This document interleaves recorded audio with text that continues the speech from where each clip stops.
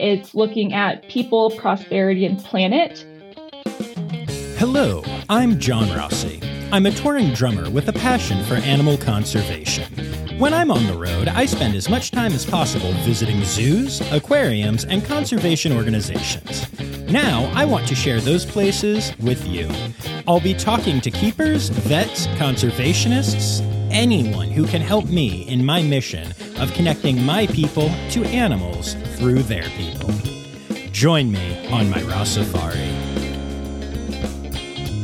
Hello, and welcome back to an episode of the Ross Safari podcast that's going to be a little contradictory to something that you've heard on here recently.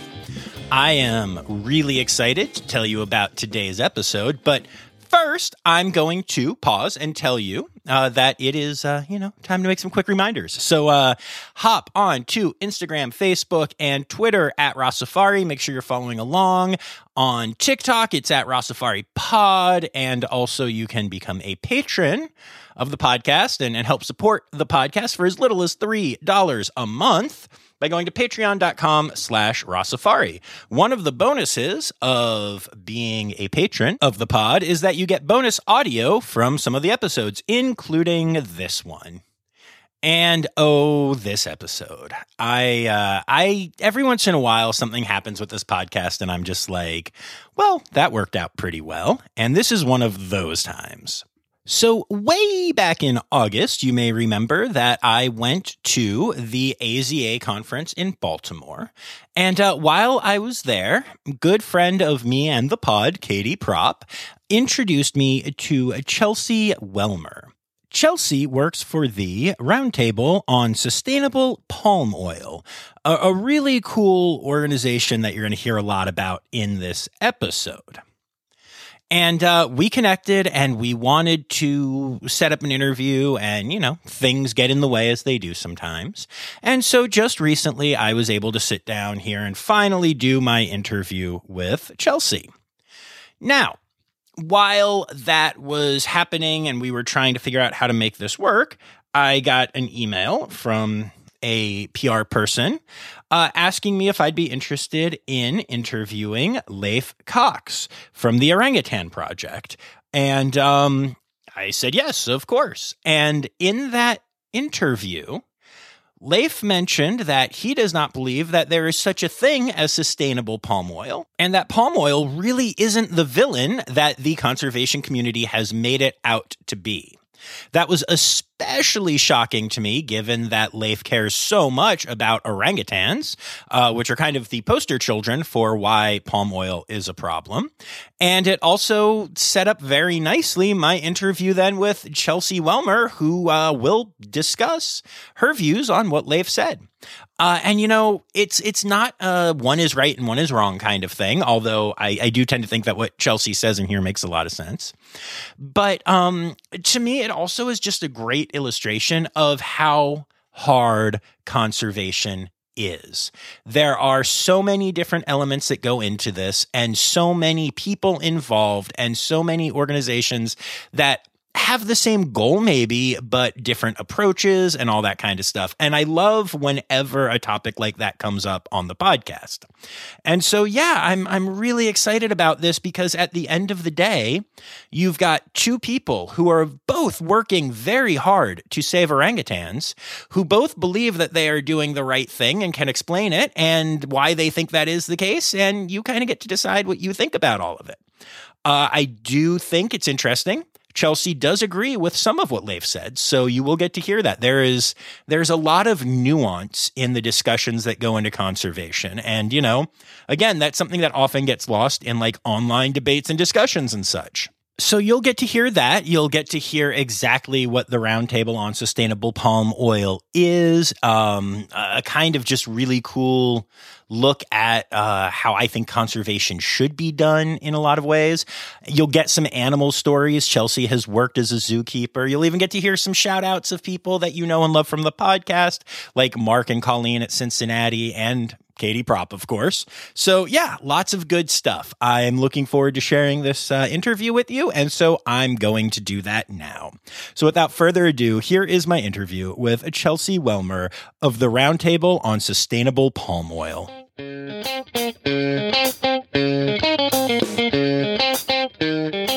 All right, and we are recording. Yay.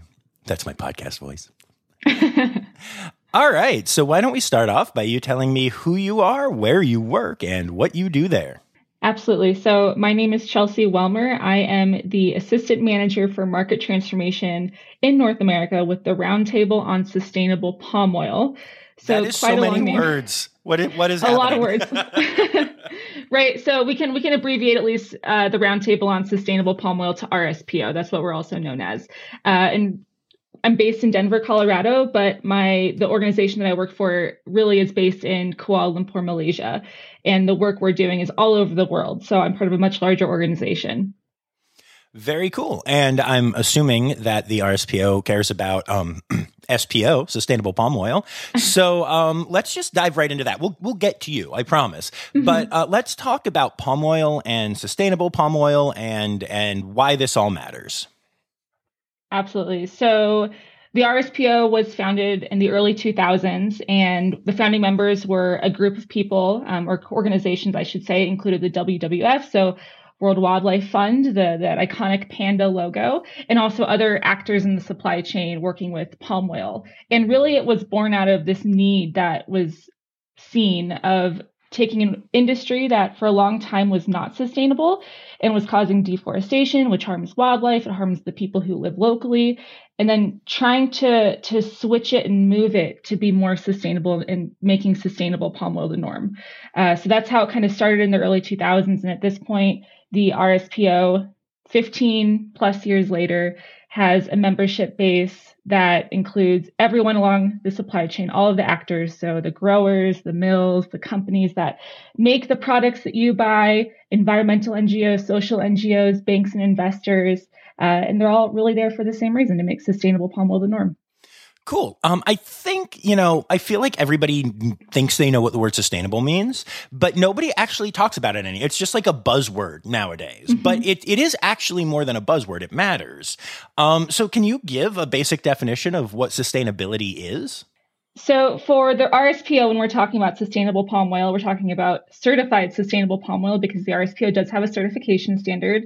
So that includes environmental regulations, regulations that involve people that work in the industry or who are in the areas where this industry is operating. There's over 150 standards that we're talking about that the growers have to follow. Everything from no deforestation of high conservation value land, high carbon stock land, primary forest, protection of the animals that are living within these areas or even just passing through these areas. No planting on peat, regardless of depth, which is a big climate change issue because peat is a huge carbon sink. No using fire to prepare land. Limited use of pesticides, and you have to get authorization to actually use pesticides because it's a pretty serious thing. And then all the way up to some of the social standards. So looking at what are the current fair labor standards that are being set by the ILO, and things like no slave labor, no child labor, equal rights for women in the industry who, even if they're pregnant, things that we might take for granted in the US or in other places, but aren't necessarily the standards where we're actually growing palm oil. So really important, and also really important that we're looking at both the environmental side and also the social side because people in the environment are connected. Absolutely. Makes sense to me. I have a question for you. Who the heck is Pete and why does he have a big sink or whatever you say? No, seriously though, what is Pete and can you explain what that problem is to my listeners? Yeah, so peat's this like spongy, mossy layer on the ground. Basically, it's what we call a carbon sink, so it's holding a lot of CO2. And when peat is destroyed, usually by burning to create agricultural land, it's releasing all of that CO2 that it's storing into the atmosphere, which is contributing to climate change around the world. So really important to protect it. The RSPO standard is no planting on peat, regardless of depth. It doesn't matter if it's just a few centimeters all the way, to a building size. You can't plant on peat. Okay, cool. Poor Pete. No, that makes sense.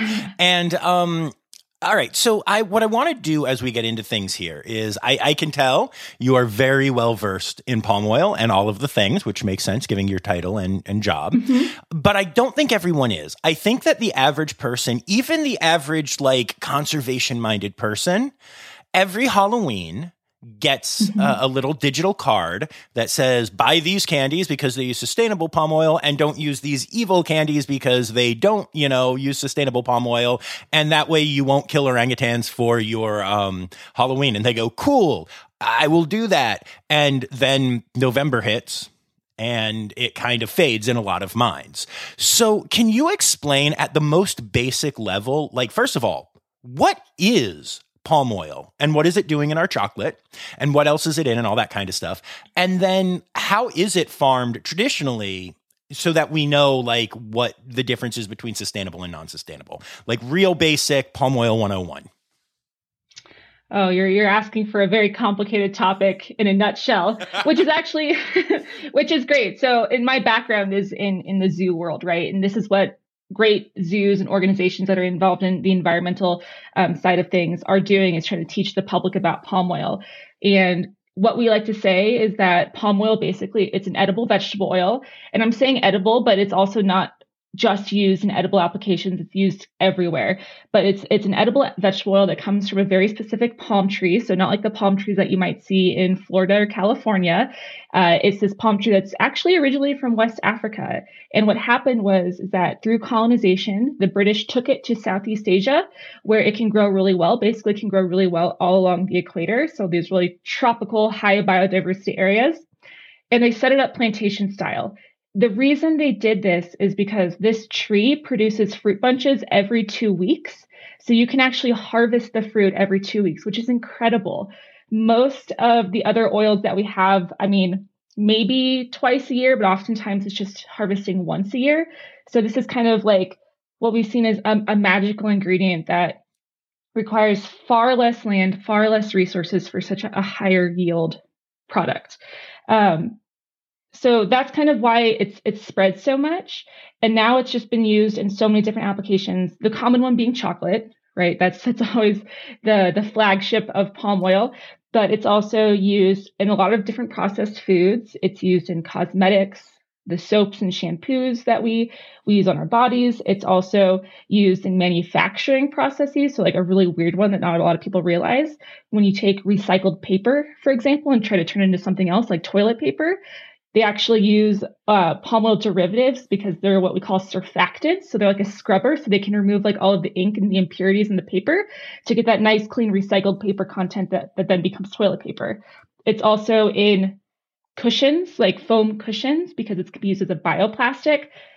So pretty much throughout the day, at some point, and actually usually at multiple points, you are either consuming or touching or using a product that has palm oil in it or in relation to it in some way. Wow, that's fascinating. I love that you used the term magic because, like, even though it is causing problems, it's important to realize that, like, one thing that grows that quickly and does that much is actually kind of awesome. Like, that it exists. We just need to handle it properly. Yeah, exactly. And that's kind of why we talk about sustainable palm oil versus unsustainable palm oil. So if you grow it right in a sustainable way, it's amazing. But like any agricultural product, you can grow it in a non-sustainable way. That's true pretty much with everything. And so for a long time, that's historically how it was grown because the environment wasn't as much of a concern at the time. But as consumers, especially in North America and Western Europe, have kind of started to prioritize sustainability in the environment and the products that they're buying, it's become more of an important issue. So that's why we're seeing this push for sustainable palm oil. That makes sense. And, the term sustainable, going back to that for a second, it doesn't mean that you can just, I don't know, I feel like sometimes I talk to people about that term and they think it means like that you can sustain keeping, in this case, keeping the palm oil going. But that's not really what we're talking about here, right? We're talking about sustaining everything around it, right? And keeping stuff going. Yeah, so it's a little bit of both. So when we're looking at sustainable palm oil, it is definitely about trying to maintain the important forest areas around these concessions that are being used for the production of palm oil. But it's also about looking at the crop itself and how can we get the highest yield out of the crop. So also about kind of making the crop itself more sustainable in the long run. So how can we get the highest yield? How can we take care of it so it lasts longer? One of my the really cool facts I've learned about these oil palm trees that just kind of blows my mind is that they generally are in production for 20 plus years. They're producing for that long. The only reason they get retired is because they usually get so physically tall that it's incredibly difficult for the workers to be able to harvest the fruit bunches from the trees because it's all still done by hand. So they're literally just too tall to actually get the fruit off of. So that's when you can retire an oil palm plantation. So yeah, sustainability all around, basically, if we do it right. Cool. Makes sense. And so how, without going through all 150 points, how do we become a sustainable producer of palm oil? Like what is the difference? So if you're following the RSPO's principles and criteria, so the rules that they've set out for the growers, really it's looking at people, prosperity, and planet. So since we're on your podcast, right, we're looking at animals here. Let's talk about the planet piece for a second. What that largely means is you can only be planting on degraded land, so land that's not a primary forest, that's not a forest that has high biodiversity, high conservation value. One of the really interesting things that I think that we take for granted here is that when we go to agricultural areas like in North America, for example, we're not thinking about these really amazing wild species that might walk through our agriculture areas, right? But that's something that people have to deal with in places like Southeast Asia, in places like the Amazon, in Western Africa. So protection of an Asian elephant that might just start walking through your land, which I would think be the coolest thing to see. Yes. Protection of those species, yeah, right? Protection of those species and also protection of the workers who are working on those concessions. And then also protection of the waterways that are next to these concessions, so the riparian zones, protection of the peat that we talked about, so those spongy, mossy layers that hold so much carbon stock, not using fire to prepare land. That was often kind of a traditional way to prepare land for planting, was just let's burn it down. But that causes an environmental problem, obviously, but also a social problem as well when we talk about like air pollution, right? So that can affect the people that live in the area of Southeast Asia when they're burning so much. So not using fire at all, big rule. The really cool thing is that a lot of these principles and criteria were updated or strengthened in 2018. That's the last time the RSPO ratified the principles and criteria. And they ratify it every 5 years. So we're actually getting ready to ratify again in 2023. And so right now we're looking at what are our standards, how can we improve them, what needs to be updated, and trying to introduce it to all of the members of the RSPO, even introduce it to the public. The process is very transparent to get the public involved, and we can all look at that and update it as we see accordingly for the next 5 years. Very cool. Okay, so I think we have a pretty decent handle now on, why this matters and what palm oil is and sustainability and all that jazz. But what is the RSPO? Like in terms of, I don't know. It's just a very interesting name, and like who makes y'all official, and like you're using these big words like ratify and certify and all that stuff. Can you explain like what this organization is? Yeah. So the Roundtable on Sustainable Palm Oil, the RSPO, was founded back in the early 2000s, like 2004-ish. And it is comprised of all of the stakeholders in the palm oil industry. So that's the growers, the investors, the mills, the manufacturers, the consumer good manufacturers, the retailers that sell the product, the environmental NGOs, the social NGOs. And the RSPO is it is a nonprofit. I don't think a lot of people realize that, but it's a working nonprofit with the goal to make sustainable palm oil the norm. So it's kind of a holistic approach to sustainability. When we talk about like the principles and criteria and ratifying them, for example, we're talking about a membership base that is saying, okay, here's what we want to see moving forward, and let's vote on whether or not we agree. Okay, for example. So I think it's really astounding that we can get so many different stakeholders for so many different areas of one industry to kind of have this conversation, all be sitting at the table. Hint, hint. That's why it's called Roundtable. I like it. Right. Do you actually have a round table anywhere in your building? I'm just asking.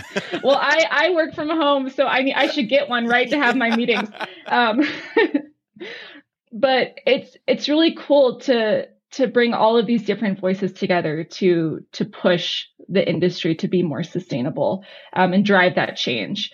So that's a little bit about us. We have a lot of environmental members. That's actually how I got involved with the RSPO.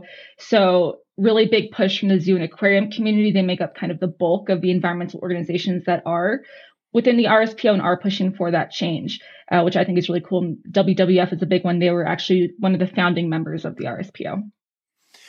Very cool. And that is rare. Just, for those listening, to have all of the different stakeholders at the table, is genuinely shocking. I feel like most of the conservation discussions that I have are built around the idea of trying to get all the different stakeholders with their various values and competing, desires and such to the table. Now I can't use any other analogy now that you said that. But involved. And then, but like people don't want to. And so it becomes almost competitive with like, all right, well, we've got to, we're working together to stop these evil corporations. Whereas you're saying, hey, y'all aren't evil. Let's find a way to make this work. Right. And that's very cool. Yeah, exactly. And I think, especially in the last couple of years, we've really seen that a lot of our supply chains, especially international supply chains, can be so delicate and can be disrupted so easily. But also, there are so many markets and places that people can sell out there. So, like, let's say tomorrow, for example, like this is definitely not going to happen, but let's say tomorrow, suddenly North American buyers are like, we're not going to buy palm oil anymore. There are dozens of other countries, dozens of areas around the world that are still buying this product. So if we're not working with the people in this industry, they can just go work with somebody else. And maybe those other people don't currently support sustainability at the same level. So I think, this concept of boycotting or trying to not work with everybody who's a stakeholder is an incredibly difficult and unproductive thing to do. Yeah, no, that makes a lot of sense. That's really interesting to me. All right. So I guess what I'm wondering is, as far as like, I'm sure that it would be boring to ask for an organizational history, but how did this organization come together with all these different groups? Like, I can't picture that happening. That doesn't happen a lot in conservation. Do you know how that happened and why? Yeah. So really what happened was there's like this pressing global call for sustainability within the industry that arose in the early 2000s. So it was in 2004, WWF, so environmental nonprofit, Unilever, right, a consumer goods manufacturer, and some other actors within the industry like growers, they got together and they had a discussion of, what do we need to do? And that's how the Roundtable on Sustainable Palm Oil was formed, was these different actors along the supply chain meeting and deciding we need to work on this together. And since then, it's snowballed. We're at over 5,000 members across the different stakeholder groups. And all of them can participate in the RSPO and really contribute to its forward movement.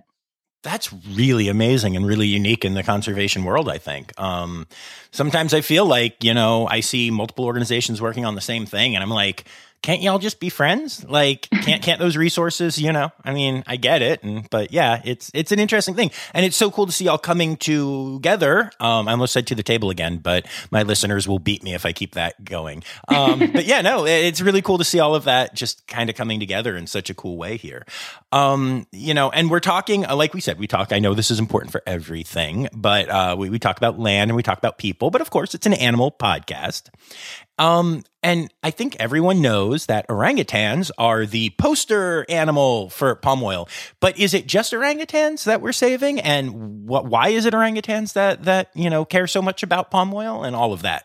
Orangutans are definitely like the flagship species of palm oil conservation when we talk about sustainable palm oil. I think that's because they're just such a charismatic animal. They're so like us. They're so relatable. really, really cool. But it's honestly affecting pretty much any species that you can find in a tropical area where oil palms are being grown for this production. So when we're talking about Southeast Asia, for example, other charismatic species that are being impacted are Asian elephants. You have like Malayan tigers, Sumatran tigers, Sumatran rhinos. They're being impacted though. Their conservation issues a little bit more because they're just so spread out because there's so few of them now. But historically, that would be an environmental concern for them. And then you look all the way towards like West and Central Africa. So you have animals like chimpanzees, Western lowland gorillas, okapi, the African forest elephant. And then you go a little bit further west, all the way to South America, Central America, and you're looking at sloths, jaguars, anteaters, tapirs. So really cool species across the board that are being impacted, and why palm oil has such a huge kind of awareness around it in terms of the conservation and the sustainability impact. Cool. That makes a lot of sense. And normally this is how I start my episodes, but I was too curious about the organization. But now I want to learn a little bit about Chelsea. So, tell me some stuff about you. How did you get into this world? How did you get to the RSPO? All that good stuff. I don't know if this is the common answer you hear when we're talking about like the zoo world and conservation. I'm not going to feel bad about it. I used to, right? But I fell into it, which I think is different. Like I had no idea when I was growing up that working in a zoo or working in conservation was a viable career path. So when I went to school, nothing to do with conservation and sustainability. It's all been learned through actual like real life experience at this point. Me too. So I'm here for that. Like, that's really cool. Right. What did you study? I'm curious. Yeah, I have a BA. That's it right now. And I triple majored in archaeology, art history, and classics. Holy crap. You're a bigger nerd than me. That's impressive. Nice.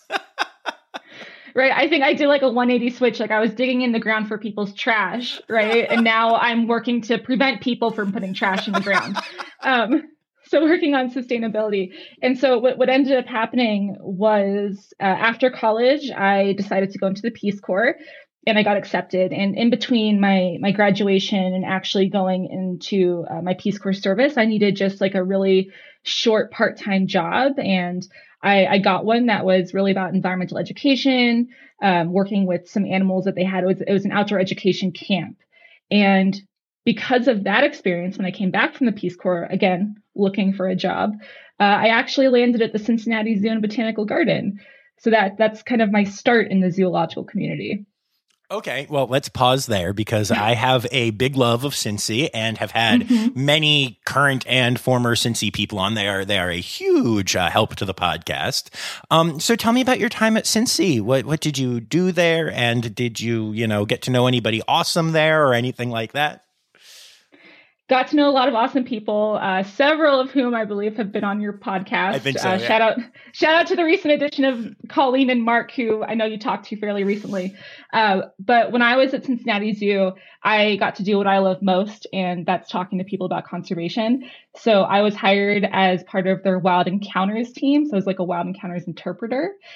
Really, that meant getting to work with the ambassador animals. So bringing them out into the public, talking to the guests about these animals and how cool they were, making them fall in love with the animals, and then talking about how the guests could, do little behaviors to help that animal conservation-wise. Let's talk about the broader conservation issues surrounding this animal. So that's how I started at Cincinnati Zoo. I was also part of their inaugural AmeriCorps group that they started there, and that role was as the visitor engagement member. So really got to play around with how are we actually telling our conservation stories and kind of changing up that messaging and seeing if it was better, if it was worse than what we were doing, but how can we change conservation storytelling to have a better impact? That's really cool. And that's actually something I'm really interested in. So I'm doing Project Dragonfly right now, working towards my master's. And I just finished my first semester. Literally, I submitted my last assignment like yesterday. Congratulations. Thank you. And I'm still trying to figure out exactly what the heck I'm doing with it, honestly. But a big thing for me is obviously conservation messaging. And so I'm trying to look into like signage and other things that we use there and how effective. My first actual study that I did for Project Dragonfly was about the effects of different types of signage at an exhibit at the Cleveland Zoo. And I'm so interested in that kind of messaging thing. That's really cool that y'all were working on that. And I think that's really powerful. And I guess it probably had some good effects because Cincinnati's one of the best when it comes to that. Yeah, Cincinnati's doing a great job. Definitely loved my time there. Luckily, I get to visit a lot because my husband's family is from Cincinnati. So whenever we go back, I'm like, we're going to the zoo at least once, right? That's so awesome. I'm always dragging them there. I'm curious, did you overlap with Katie Propp when she was in that area at all, or did you meet her in the Denver world? It's really funny. We actually met in the AZA world recently at the conference in Baltimore. Oh, wait. You guys okay. So hold on, because that's hilarious. Okay. So for my listeners and for everyone else, Chelsea and I connected almost at the AZA conference, except we basically missed each other. But the whole reason why was that Katie Propp was singing your praises. And I just assumed that y'all were like long-term friends, but you guys just met at the conference? We just met at the conference, did not know of each other. I think we probably knew a little bit of each other's work, but not the people behind it. And then funnily found out that we've been kind of like orbiting each other for years now. So I believe she was there while I was at Cincinnati, but Cincinnati is kind of a larger zoo and has so many employees that I'm sure I sat in a meeting with her at some point, like an all-staff meeting, but I did not know her personally. And then turns out we both moved to Colorado, still doing conservation work. I was going to say, that's amazing. I just assumed that y'all knew each other, especially, like you said, Cincy, Denver, you're all in. Yeah, you guys should be best friends because that would be adorable. You can just go and hang out at bars and talk about saving animals and it'll be lovely. So I highly recommend it. Yeah, we'll meet up and send you a picture. Perfect. I love it.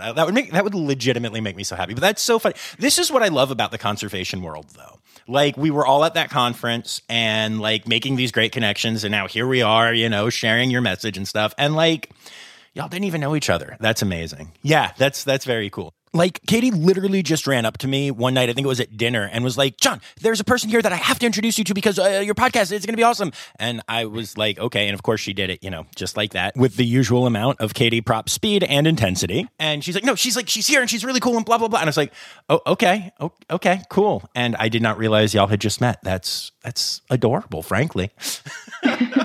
Right. But I agree with you. Like, that's what I love about the conservation community is everyone is so supportive of the work we're doing. I'm sure you've talked about this so much on your podcast, but like so many people don't realize that zoos are these huge conservation organizations that are really pushing the industry to do better. I mean, zoos have such a huge platform to reach the public, right? Again, I'm sure you said it a million times.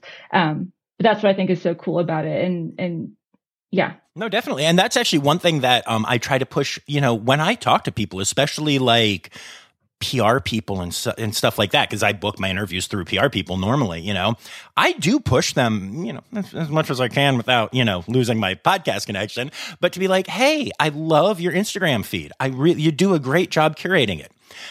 What if maybe just like once a week you, talked about the amazing conservation work you do instead of showing another cute animal and saying why it's cute? Like, that's important too. It really is. But I'm amazed at the amount of zoos that I get to. And when I'm there, I'm learning about their conservation efforts for the first time, like as I'm doing an interview, when I'm somebody who actively seeks this out and looks for it, and I can't even find that stuff sometimes, The work is incredible. The communication of it needs to step up at a lot of zoos, though. Yeah. And so that's actually kind of a really good segue into why I ended up in the palm oil world. So from Cincinnati Zoo, I went to the Cheyenne Mountain Zoo in Colorado Springs. I don't know if you've ever been, also a really great zoo, highly recommend, super unique, on the side of a mountain. And what I really loved about the Cheyenne Mountain Zoo while I was there was that they, again, heavily involved in conservation initiatives. And they kind of took it a step further, in my opinion. And they said, well, we can talk about conservation, but how can we actually make this like a feasible action for the public? And so the Cheyenne Mountain Zoo has different legacy projects, so conservation initiatives that they're very heavily involved in. And one of them is orangutans and palm oil. And so that's kind of how they stepped up. They were the first zoo to ever join the RSPO, actually, and they're kind of spearheading the movement within North America. But then they created their infamous palm oil app that I moved to Colorado Springs to work on that program and to run that app. Oh, wow. That's really cool. Okay. Yeah. So I knew about the app.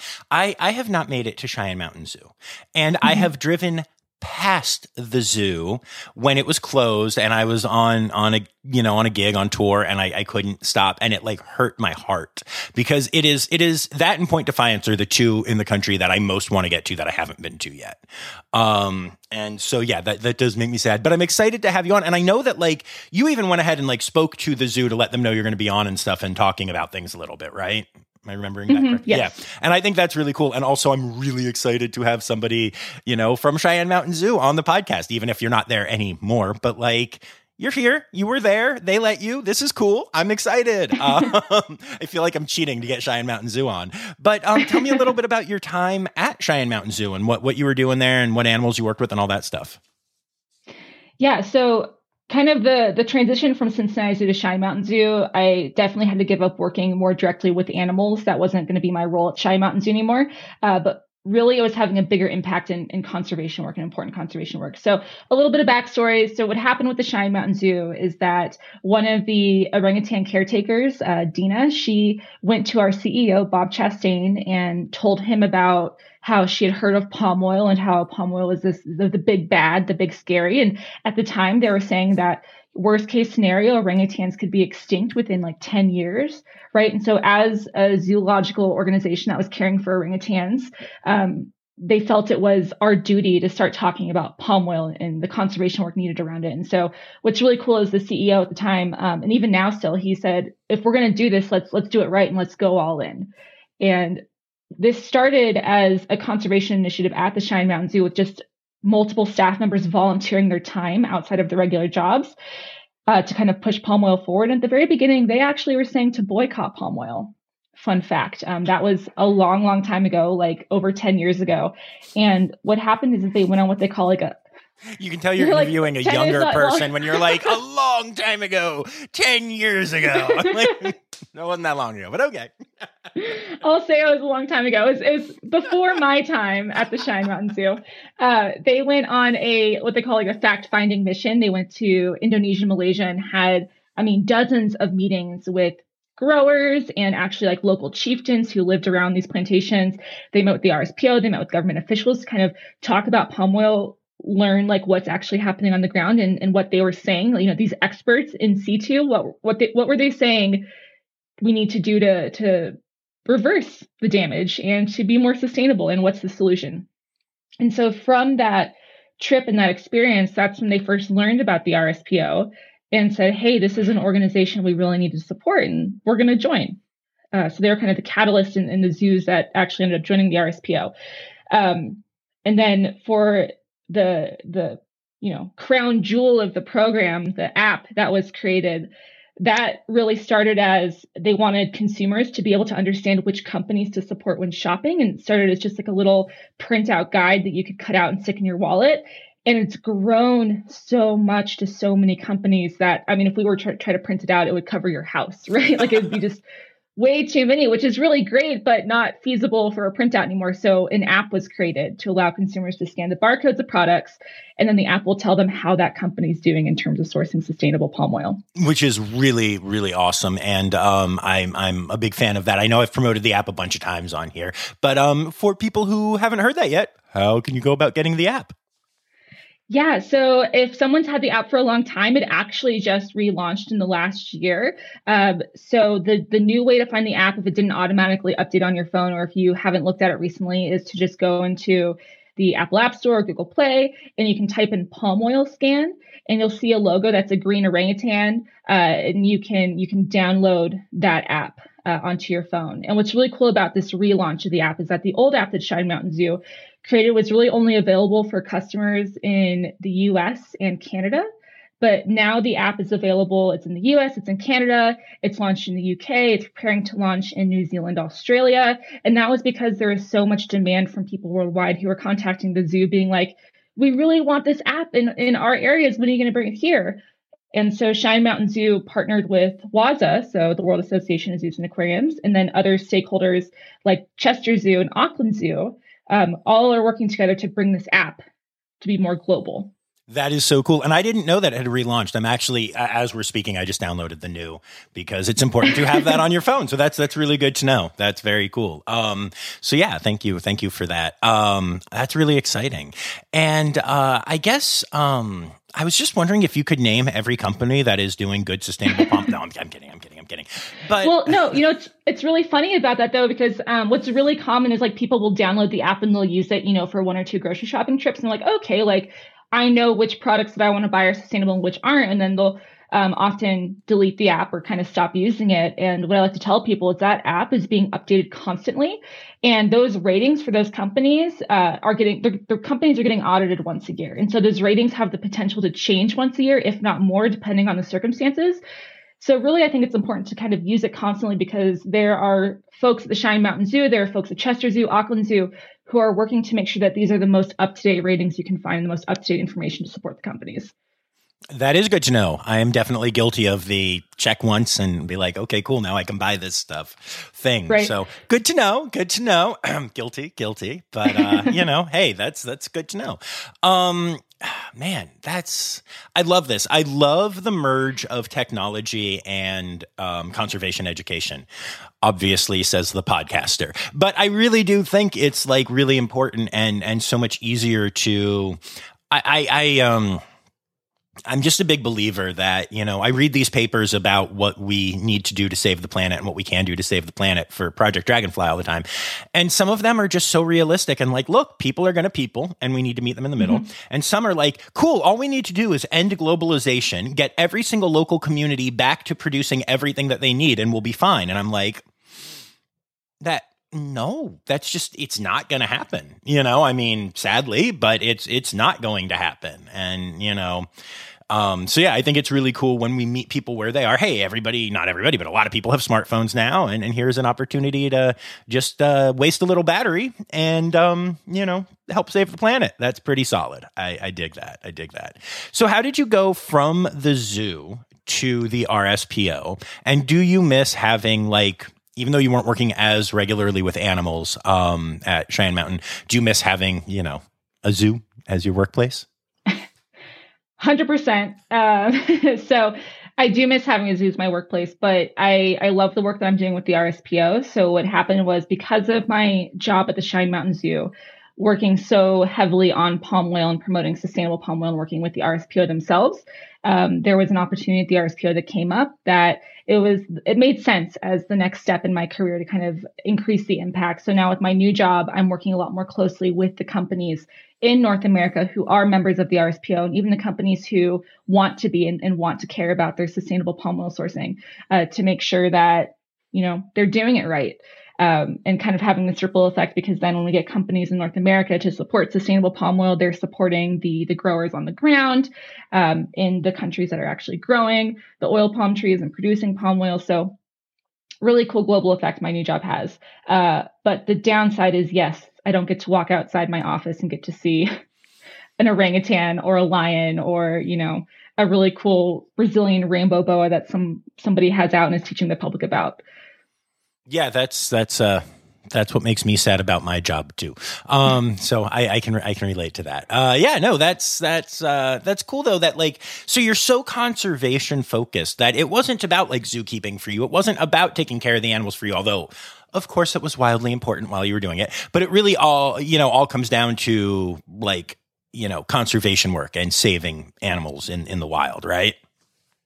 Yeah, exactly. And I love the animals, but I saw that I could have a bigger impact in talking to people instead of directly working with the animals, maybe not having as much face-to-face with people, even though I'll say at this point, it seems like anybody who is an animal caretaker or a zookeeper in a zoological setting, really they have to be able to talk to people about conservation. That's kind of a requirement of the job now, because it's so important. But I saw that I could have a big impact this way and still be in conservation. Yeah, that's really awesome. I love that. What, when you were working with animals, what were some of your favorites though? Oh, you can't pick favorites. No. Okay. So this is how we know that I know that you haven't listened to a lot of Rossafari yet, but in 200 plus episodes, almost everyone tries to tell me they don't have a favorite. Mm-hmm. And then tells me their favorites. So we just have a rule on this podcast that if you say you don't have favorites, you're lying. And remember, the animals aren't listening. Oh gosh, now I have like, and I can't bring it down to just one. No, but you know what's funny? I'll admit this on a podcast. Before I started my role at the Cheyenne Mountain Zoo, that obviously we talked earlier about how orangutans are kind of the flagship species for palm whale. Before I started working at the Cheyenne Mountain Zoo and got to know the orangutans really closely because I was working with their care team on conservation issues, I was not a primate person. Like, I think they're great, like nothing against them. It was just, I was kind of lukewarm about it. I was like, yeah, they're cool, but like I loved other species and my eyes would light up when I saw those other ones and not necessarily primates. Now I'm like, I was wrong. Like I was so wrong. And so at the Cheyenne Mountain Zoo, there is a female Bornean orangutan. Her name is Hadia, and she is so charismatic. And I think anyone from Cheyenne Mountain Zoo who has visited Cheyenne Mountain Zoo wouldn't be surprised to hear me say that she is one of my favorites because she is pretty much everybody's favorite. But yeah, I'll have to go visit her soon because I'm sure she's like, where is Chelsea? Why hasn't she come to visit me soon? That's one of the things I love about them is because they're so smart. Yeah, no, absolutely. I've had that. So I was not into great apes very much at all either until I did an episode where Tiffany James at Zoo Knoxville was like, I'm going to make you fall in love with my great apes. And she took me and, let me meet them. I mean, obviously, like not meet because you can't do that with gorillas. But, protected barrier. Yeah. And like I, got to know their personalities and hang out with them and see her relationship with them. And yeah, I walked away in love with them. And like elephants were another animal species that I just like, they're cool. They're big. They're kind of like rocks that sway. And, then I recently did that thing where I was drumming with Emily and, damn if I don't just love elephants now and just like stare at them with like my heart, like, I don't know. It's like that thing in The Grinch where your heart grows like 3 times, and that's happened to me with like every species I've met now, to the point where when people are like, are there any animals you don't like? I'm like, no, I even used to be an arachnophobe and now love spiders and have handled tarantulas and stuff because how can you not love them? They're amazing. Everything is amazing except for humans. Humans are still the worst. Yeah, well, and it's really funny. Like I think we see a lot of zoo people, they'll start naming like individual animals often, right? Like as their favorites because they kind of know the quirks of those individual animals a little bit more.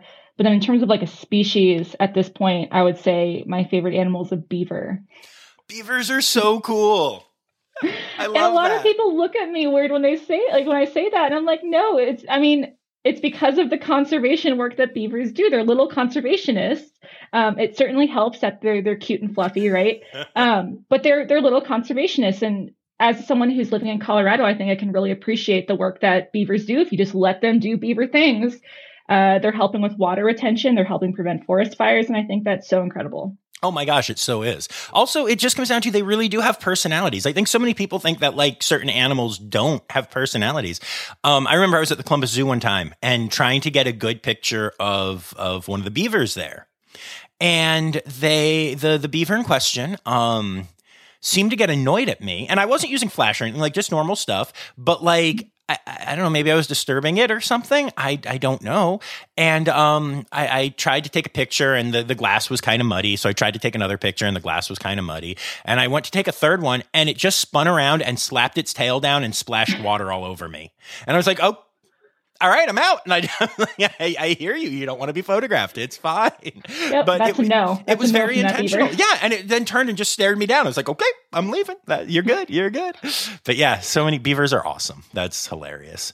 So, to take it back to palm oil for a second, I recently had a guest on who basically gave the opinion that, first of all, there is no such thing as sustainable palm oil. And second of all, that if we eliminate the use of palm oil entirely, or if we, at least the unsustainable kind, then the land will be destroyed with other things that are easy and quick to grow, like the plants that make paper and stuff like that. I'm curious what your take on that is. Yeah, so really interesting question. I would say there are some things in there that I agree with and some things that I disagree with. Because palm oil is such a complex issue, so that's actually pretty normal, and why it's really difficult to talk about sometimes with the public when the media makes it seem like it's a really simple issue when it's not. So I would disagree when someone says that there's no such thing as sustainable palm oil. I think we need to recognize that when we're talking about sustainable palm oil, it certainly has been a journey. And I feel like the word journey is used so much in conservation, but that's because it really is. You know, the RSPO was started in 2004. These standards have continuously improved over the years and are going to keep improving. And right now, when we're talking about sustainable palm oil, the RSPO is only certifying roughly 20% of the global supply chain. So we're not saying all palm oil and nearly not even half of palm oil. It's really only 20%, which I think kind of surprises some people. So it's a pretty high standard to achieve. So kudos to the growers, whether they're big companies or whether they're smallholders like family farms who are working to make their production more sustainable. And we can talk a little bit more about that if you'd like. In terms of his comment about if we were to suddenly stop supporting palm oil or suddenly everyone just stopped growing oil palm trees and stopped producing it, like they're going to move on to something else. I absolutely agree, 100%.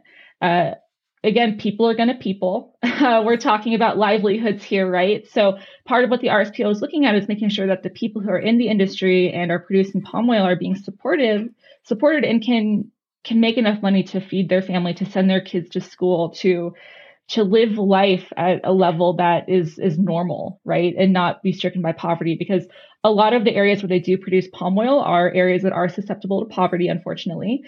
So if somebody who is a farmer gets told that they can't grow oil palm trees anymore, they're not just going to stop working and just be like, I give up. They're going to move on to something else. And if they're in the agricultural field, that could be rubber trees, that could be timber. There's a number of different products that they could start growing instead of palm oil that would cause deforestation. Okay, that's really interesting. Yeah, okay, that makes a lot of sense to me. But if we stick with sustainable growth in that place, then those people can't come in and grow those things, right?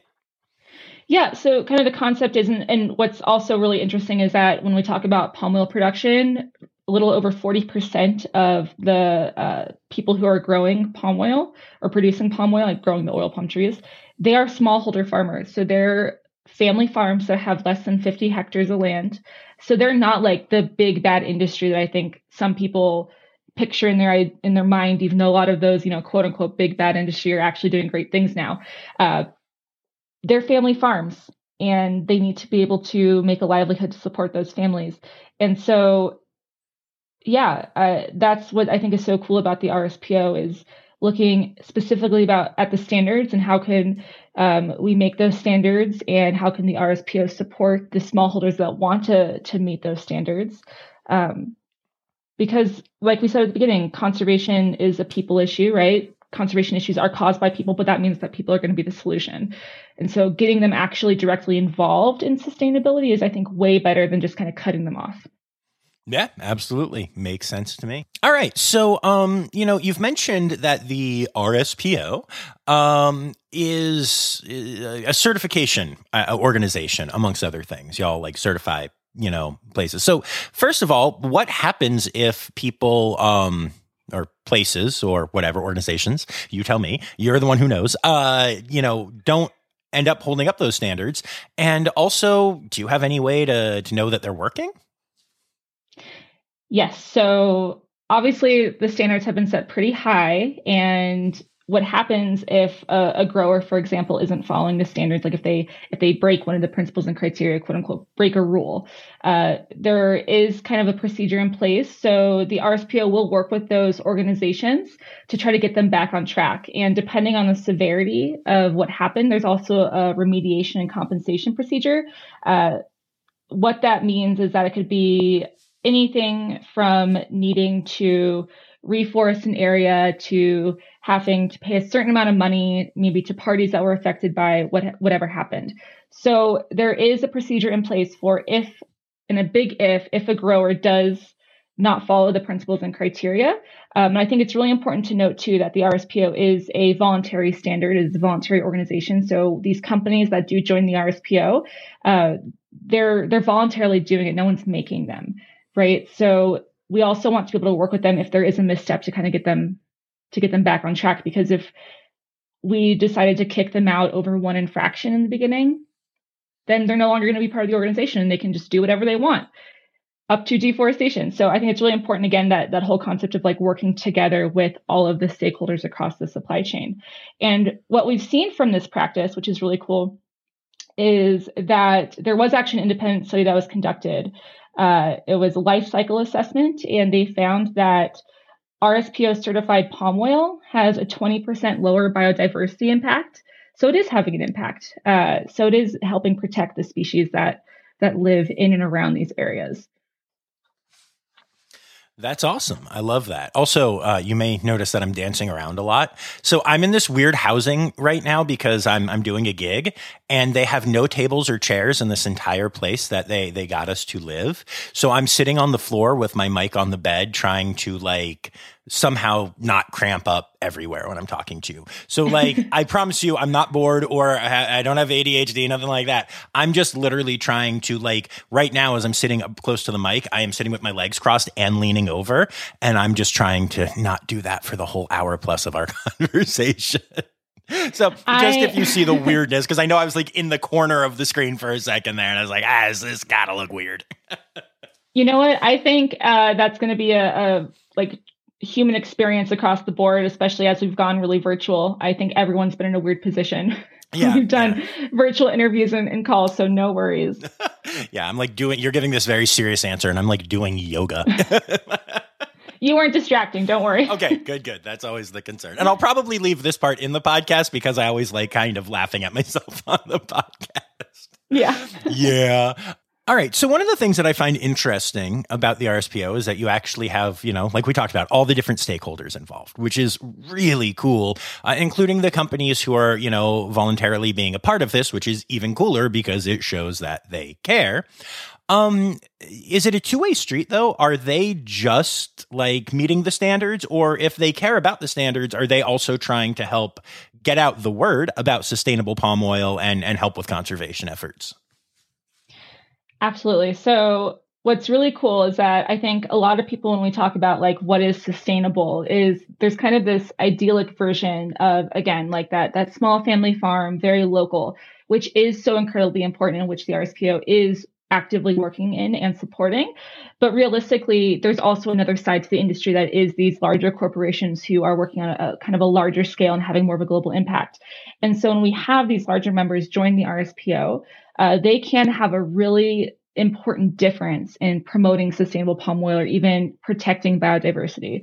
So like, for example, we have a member in Northern Amazon, they're called AgroPalma, and they've been given this concession of land to use for production, and they've actually set aside 60% of it to be conserved, which I think is amazing. So they have this, like, not only do they have their oil palm that they're growing and then producing palm oil, they also have this like conservation forest that they've created and that they're kind of overseeing at this point. So these big companies can make a huge difference because they're working at such a high scale. And then when we look at some of like the big consumer goods manufacturers, the big retailers in North America, what I find really fascinating, and I'm gonna pause for a second, because do you know, like, have you ever heard the concept of like when you meet an animal for the first time? Like when I was working with animals, some of them, they would tell me like the age and say, oh yeah, this animal's 5 years old. And then even though I was working there for another 5 years, I'd be like, oh yeah, the animal's only 5 years old. Like the animal never aged. Oh, totally. It's like stuck in your brain, right? So I think what happened was that in the early 2000s, a lot of people got upset with some of the environmental impacts that they thought that these larger companies were having.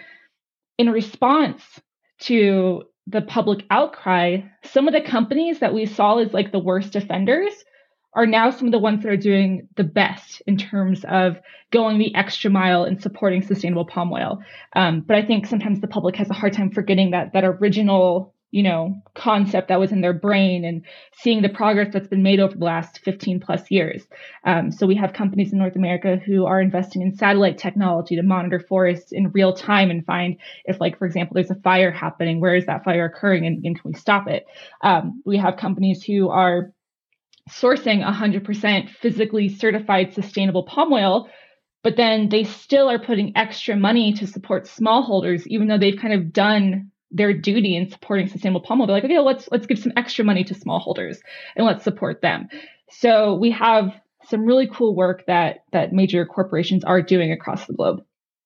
That's awesome. I really love hearing that. And yeah, you're absolutely right. I think in general, we have this thing where like if a person or a company or whatever does something wrong and gets called out for it, then they're just evil forever. And that's not really how the world works. And I don't think any of us talking or listening to this podcast would want to be judged by the worst thing that we ever did. And, especially if it was something that was a growth moment for us. So that's very cool. All right. How can people get involved? How can people support the RSPO? Should they download the app? How can people help? Yeah, I think downloading the Waza Palm Oil Scan app is a very easy action for the average consumer, assuming that you live in like the US, Canada, UK, New Zealand, Australia. That's a great action. I think directly supporting the RSPO, I would say to learn more about it, head over to rspo.org. That's the website. It was actually just relaunched. There's some really beautiful pictures and videos on there. Like on the homepage, there's this image, or it's actually a video that comes across and it's a tiger and I love it. So go there just to learn about it, because I think there's still this misconception about like what palm oil is, and people still think palm oil is this really bad thing when hopefully I've made it clear that if we boycott palm oil, like it's not going to support the people who live there and they're going to do something else. But also like if we were to boycott palm oil, we're just going to have to switch to a different oil like rapeseed, canola, maybe soy. And those, in soy specifically, if it's not grown sustainably, that requires even more land and it's going to be grown in the Amazon. So also big deforestation impact, right? So I would say go to the RSPO's website, learn about what the RSPO is doing, start asking those questions of like, oh, well, if I boycotted palm oil, what would be replaced instead? And what's the environmental impact? Does that kind of go the extra couple of questions after, you might think to boycott palm oil? And hopefully you'll realize that sustainable palm oil is a really great viable solution. The RSPO is doing great work, and tell your friends and family about the work the RSPO is doing. You can also, when you're shopping, look for the RSPO trademark on products if you'd like to buy a product. One of my favorites, and again, I shouldn't have favorites, Girl Scout cookies. So if you look at a box of Girl Scout cookies, you will see the RSPO trademark on that box of Girl Scout cookies to assure you that it has been, that cookies been produced using certified sustainable palm oil. Nice. I love that. And I love Girl Scout cookies. What's your favorite Girl Scout cookie? Ooh, Samoa's. Okay. 100%. I'm Thin Mint all the way. Thin Mints are just classic. Heaven. Yeah. Amazing. Have you, this might be really gross. Have you ever tried, this is what I do, Thin Mints with peanut butter on them? No, mint and peanut butter together? That I know it sounds gross. I don't know where I came up with it, but I like to freeze the Thin Mints and then put peanut butter on them. And I think it was because of like the old Parent Trap movie with the Oreos and peanut butter. I think that's where it must have been born from. And now I'm like, yes, I need peanut butter on my Thin Mints. Okay, I'm gonna have to try that next Girl Scout cookie season. I'll have to try that. I like it. Perfect. Very cool. And then it is time. It's time now, don't you know? We've come to the end of the show, but there's one tale left to go. You're gonna laugh and say, oh no. It's time for the Rossapari poop story. Oh, poop stories. Poop story. There's so many poop stories. Poop story. I would say there's a story that's really horrifying for me, and there's a story that's really horrifying for the poor 5-year-olds that were around me. So I'm going to give you two. So one of the grossest poop-related things that I ever had to deal with, and it happened a couple of times, is at the Cincinnati Zoo. They have ambassador flamingos. And so part of my job when it was like the nice sunny season was we would walk the flamingos around the zoo. And then usually we would walk them over to this habitat space where there was another population of flamingos that weren't ambassador flamingos. They were just standard flamingos hanging out that people could go look at.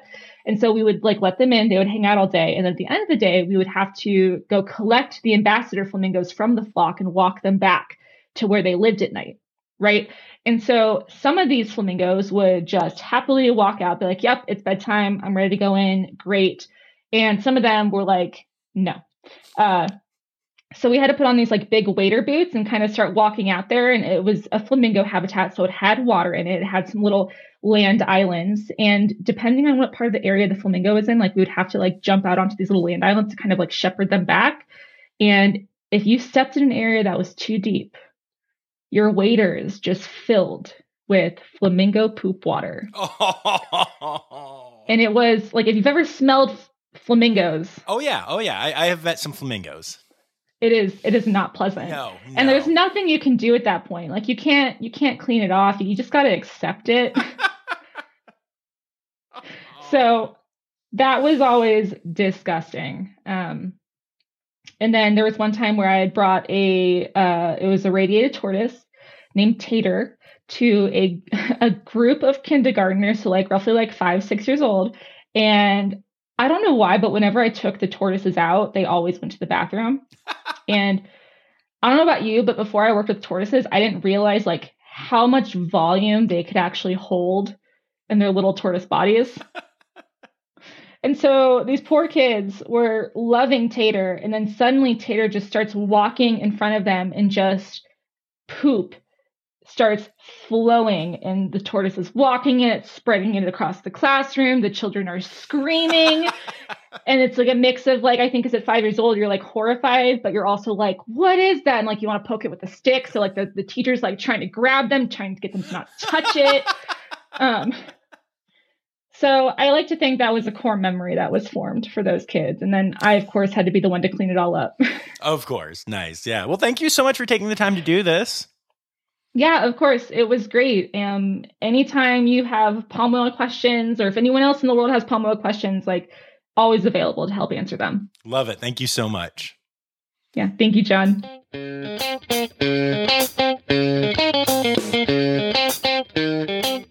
So there you have it. A really cool conservation story about people from all different sides of this discussion coming together to help fix a major problem. And I love it so much. You can check out the Roundtable on Sustainable Palm Oil online by going to rspo.org.